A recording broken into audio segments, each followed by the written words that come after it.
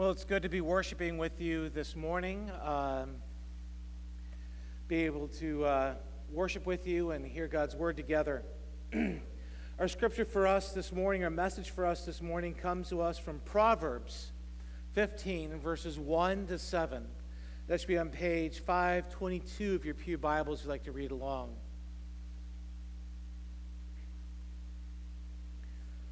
Proverbs 15, verses 1 to 7.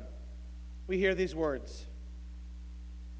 A gentle answer turns away wrath, but a harsh word stirs up anger. The tongue of the wise adorns knowledge, but the mouth of the fool gushes folly.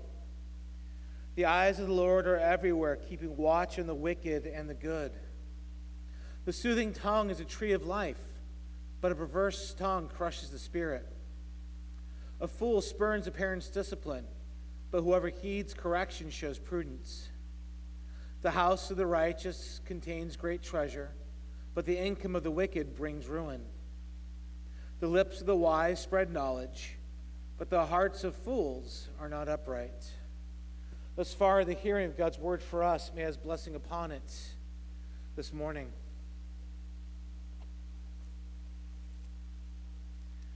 Words. Words. Words. Words. What were the words that you spoke this morning before coming to church?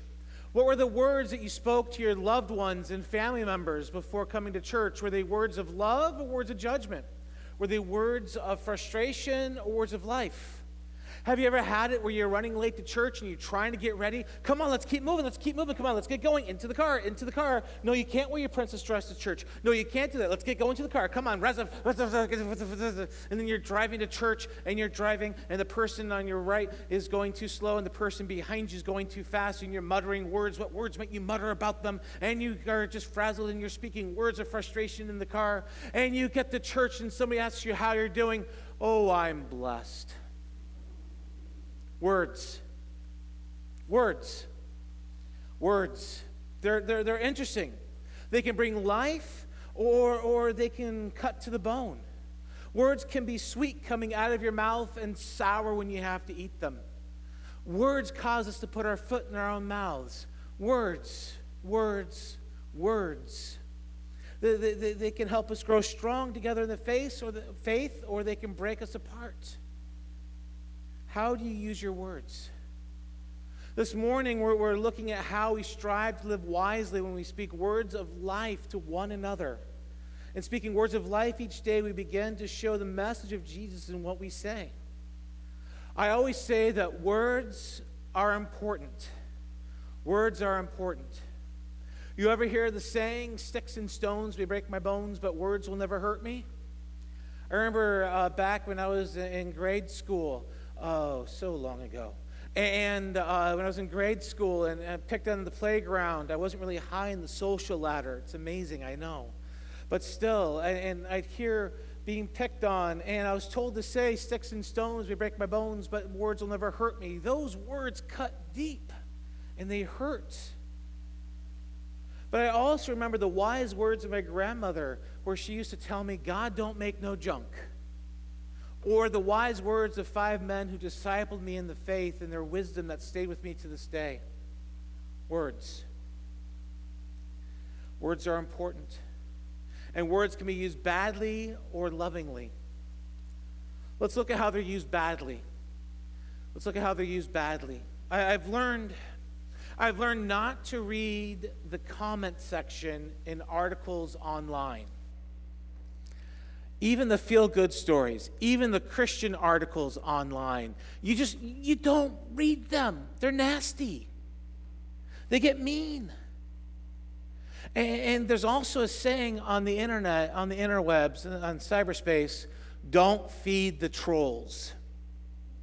Now, a troll is somebody who goes through comment sections and articles or goes on Twitter, and they like to make fun of other people. They like to hurt people with their words, and they do it for fun.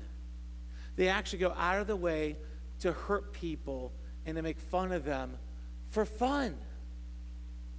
And it's amazing how our words on the internet, on Facebook, on Twitter, on Instagram, how they can have an impact and hurt people.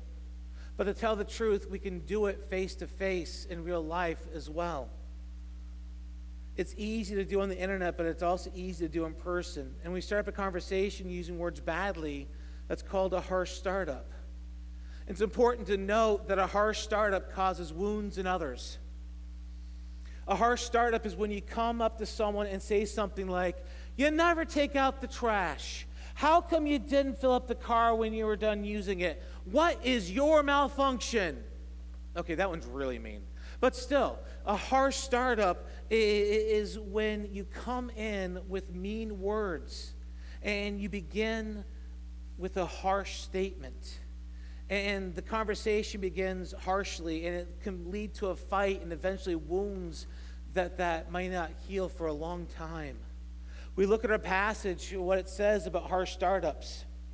Verse 1, a harsh word stirs up anger. Verse 4, a perverse tongue crushes the spirit.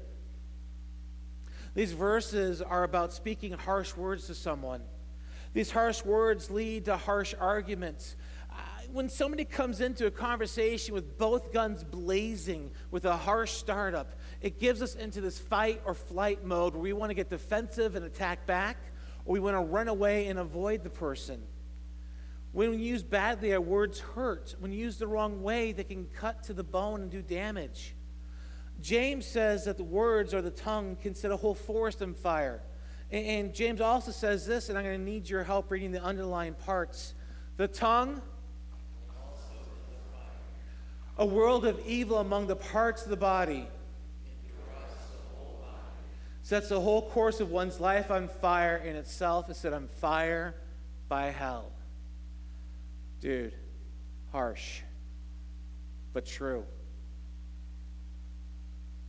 James also, we look at this, and words are powerful and can destroy when used badly. And James also points out that with our words we can praise God and curse somebody else at the same time. That we could serve God with our words and tear somebody else down at the same time. And in doing so, we can be a negative witness for the gospel of Jesus Christ. Our words can not only hurt someone, but as a follower of Jesus Christ, our words can hurt somebody for almost eternity by what we say and how we say it. Words can be used badly, can push someone away who needs to hear words of love and life instead. But the words hurt, and there's pain. Words are so powerful that when used badly, they hurt so bad that they can be a fire that scorches the soul of somebody for years to come. So what about when words are used lovingly? When words are used lovingly. Words can build others up as much as they can tear down.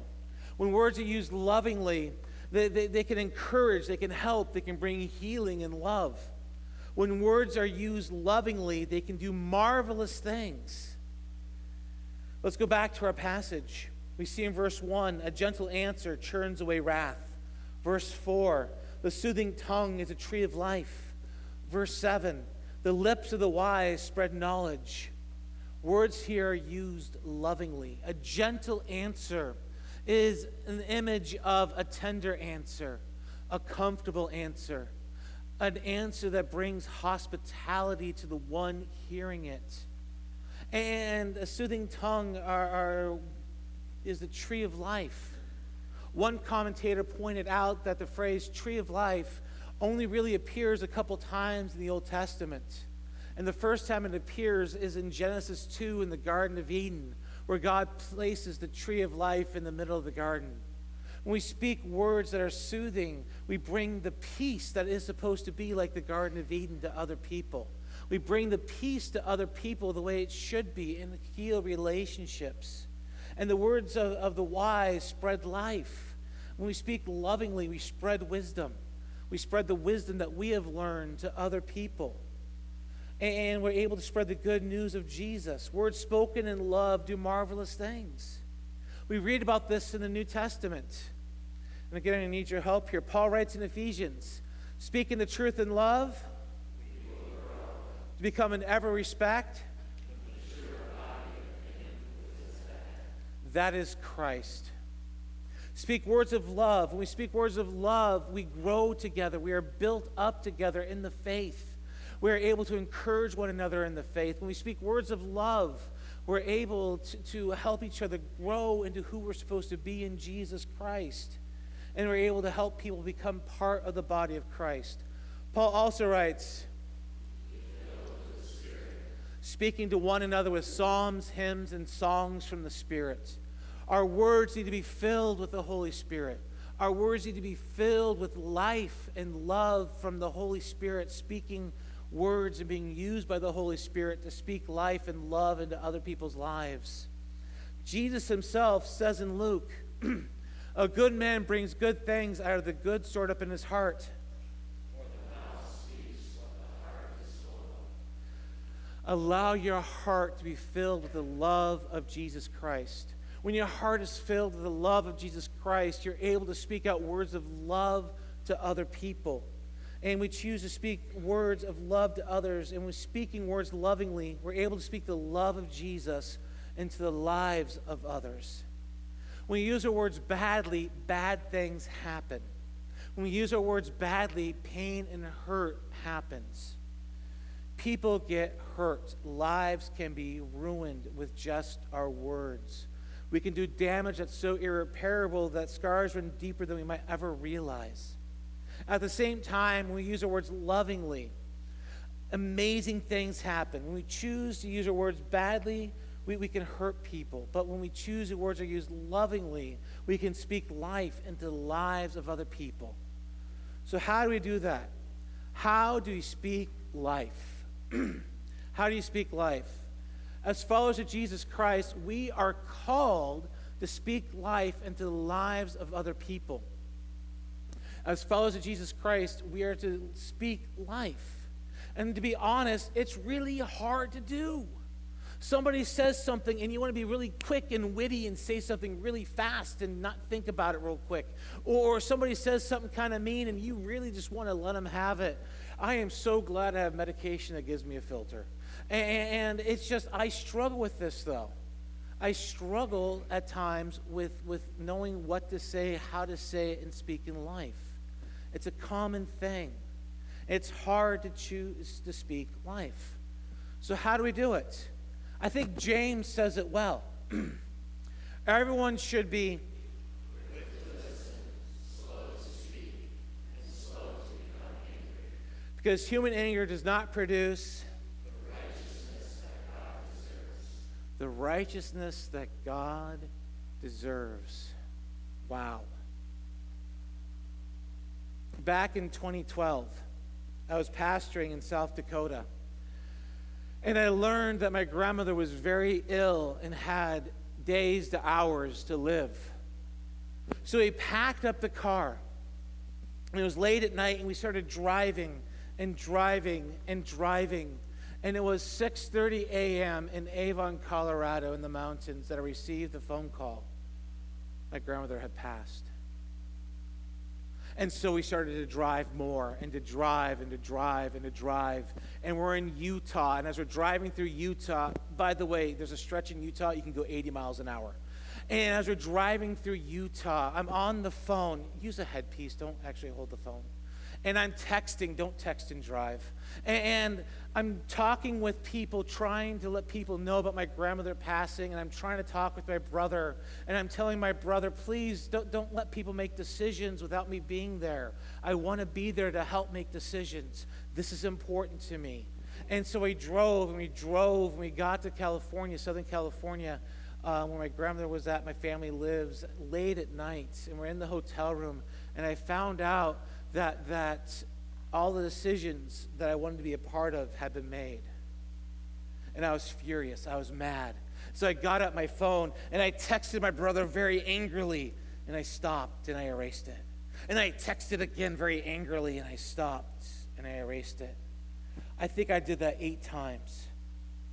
Finally, I texted him, "I'm proud of you." I later learned from my brother that when he read that text, he cried. What had happened was, for some reason, my brother was the only one making all the decisions for funeral arrangements and everything that had to be made, the death of my grandmother. I didn't know that. It could have been a very volatile powder keg of a situation. One of those 8 angry texts could have set things off completely in the wrong direction. It would not have brought glory to God. I'm not trying to make myself out to be the hero because I wanted to send those texts. What I'm saying, though, is the fact that when we speak, we have to be able to speak life and glorify God in what we say. And looking at our passage, we see the importance of speaking life. So how do we do that? First, think before you speak. Think before you speak. Now, this sounds simple enough. This sounds simple enough to think before you speak. But to tell the truth, how many times have you been talking 3 sentences from after where your brain said, "For the love, please stop talking"? How many times, have you had it where you just blurt something out, or you put something on Facebook, or you type something out in an email and press send, and all of a sudden you realize, I shouldn't have done that. But it's out there. The bell's been rung, and you can't unring a bell. I've learned that lesson. When I was pastoring in South Dakota, our church had a giant bell in the bell tower. And at the PM services, I got to ring the bell. Okay, I thought it was cool. And so we had this giant rope, and I'd take the rope, and I'd pull it down, and the bell would swing and go gong, and the whole town would hear the bell. And I learned that once that rope was pulled and the bell swung, you could not unring the bell. The same is true when we speak. We can't unring that bell. It's interesting. Verse 6 says, "The house of the righteous contains great treasure, but the income of the wicked brings ruin." The idea of the righteous are those who follow God's word. And the wicked are those who do what they can to harm others and put themselves first. So take a moment and pause before you speak. A brief pause can bring riches to the lives of others. A brief pause can bring riches to the lives of others. What do you do when someone trolls you on Facebook big time? What do you do when you get a mean email from somebody? What do you do when somebody says something to you that hurts? Think before you speak. I have what I call a 24-hour rule when it comes to emails. When I get an email that might be a little bit harsh, when I get an email that's really important, I take 24 hours to sit down and to think through it before giving my answer, because I want to give an answer that can speak life and glorify God. And it's not because I'm trying to make myself out to be good here. I've learned it the hard way, to take that time to answer an email. A brief pause is helpful in thinking things through. And in doing so, you can touch the lives of others and bring riches to their lives. When you think before you speak, you can help others see that you care about what they're saying, and you care about who they are, and you're thinking a way to thoughtfully respond. Secondly, build others up. Build others up. With a harsh startup in a conversation, you tear people down. But with a gentle, soft conversation, you can build people up. A gentle answer turns away wrath. You can be able to speak and to build people up in your words, in your language. When we speak life, we speak wisdom into other people's lives, and we allow people to speak life into our lives and wisdom into our lives. We see this in verse 5. "A fool spurns a parent's discipline, but whoever heeds correction shows prudence." It's interesting to note that the English word for discipline is related to the English word for disciple and discipleship. To disciple somebody is to teach them, to instruct them, to show them the proper ways of doing things. To discipline is to teach, to correct. And so we have those two words that work together. And we can either allow it to help us grow and be built up, or we can spurn it and ignore it. Being built up involves correction. Being built up involves correction. On August 14th, 1173, the foundation for the Leaning Tower of Pisa was laid down. But by 1178, during the second phase of construction, it was already noticed that the tower was leaning. This was due to unstable soil on one side and a thin foundation for the building. For over 200 years, as they worked on the Tower of Pisa piecemeal, different architects and different builders had their hand at building up this building, this tower. And in fact, what they started doing was making one side longer and taller than the other side, so actually it curves a little bit. In 1990, the Tower of Pisa had a 5.5 degree lean to it, and it was estimated by 2007 it would fall over completely. So between 1990 and 2001, they did retcon and construction and work on the Tower of Pisa, and that by 2001 it had a 3.9 degree lean to it. Safe, secure. It wasn't straight up and straight down, but it was still taken care of. Some cosmetic work needs to be done, but it was its own unique thing. When we allow discipline and correction to our lives by the wise, and as we allow ourselves to be corrected and worked on by God, by the power of His Holy Spirit, we become something unique. We become who we're supposed to be in Jesus Christ by the power of the Holy Spirit. We may not always be in the best shape, but we're stabilized and still being worked on. Finally, in order to speak life, we need to listen to what's being said. We need to listen to what's being said. In all of this, God is listening and watching and paying attention. We see this in verse 3. The eyes of the Lord are everywhere, keeping watch on the wicked and the good. God is paying attention. He's paying attention to the good, the bad, and the ugly. He's paying attention to the wise and to the foolish. One of the biggest differences between the wise and the fool in this passage is that the wise pay attention to what's going on, while the fool is oblivious to it all. The wise hear when angry words are being spoken.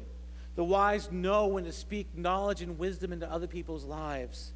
The wise know when to listen to what's being said so they're able to respond. The fool doesn't know that. They're oblivious to it, which makes you wonder sometimes, what about us? How do we listen? How do we pay attention? How are we focusing on what's going on? Are we truly listening to what's being said? Or do we interrupt somebody speaking because we had an idea 3 minutes ago and they haven't stopped talking yet, we really wanted to say it? That brings up the question, are you actually listening or just waiting to speak? Are you listening or just waiting to speak? In speaking life, we need to listen in order to know what to say and what to speak and how to speak life. If we're just waiting to speak, we gush folly. We're fools. But if we're willing to listen and pay attention, we know what needs to be said and how to give a gentle answer that turns away wrath, how to speak with soothing words that become a tree of life, how to be able to speak wisdom and correction to someone else's life. Are you listening to what's being said or just waiting to speak? How are you speaking life to someone else? Choose to speak life.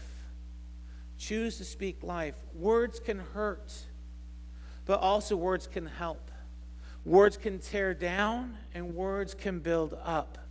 When we choose to speak words of love, speak life into other people's lives, we're able to speak the words of Jesus into people's lives and proclaim the gospel message in what we say and how we say it. When we speak life, we speak in words of love. So speak life this week. Speak into the lives of others, the life of Jesus Christ, and speak life and speak love. Amen. Let us pray. Oh, Heavenly Father, let us be able to speak life this week. Let us be able to speak life into the lives of others, speak life into the lives of our loved ones. Help us to be able to see how we can speak life. We pray this in Jesus' name. Amen.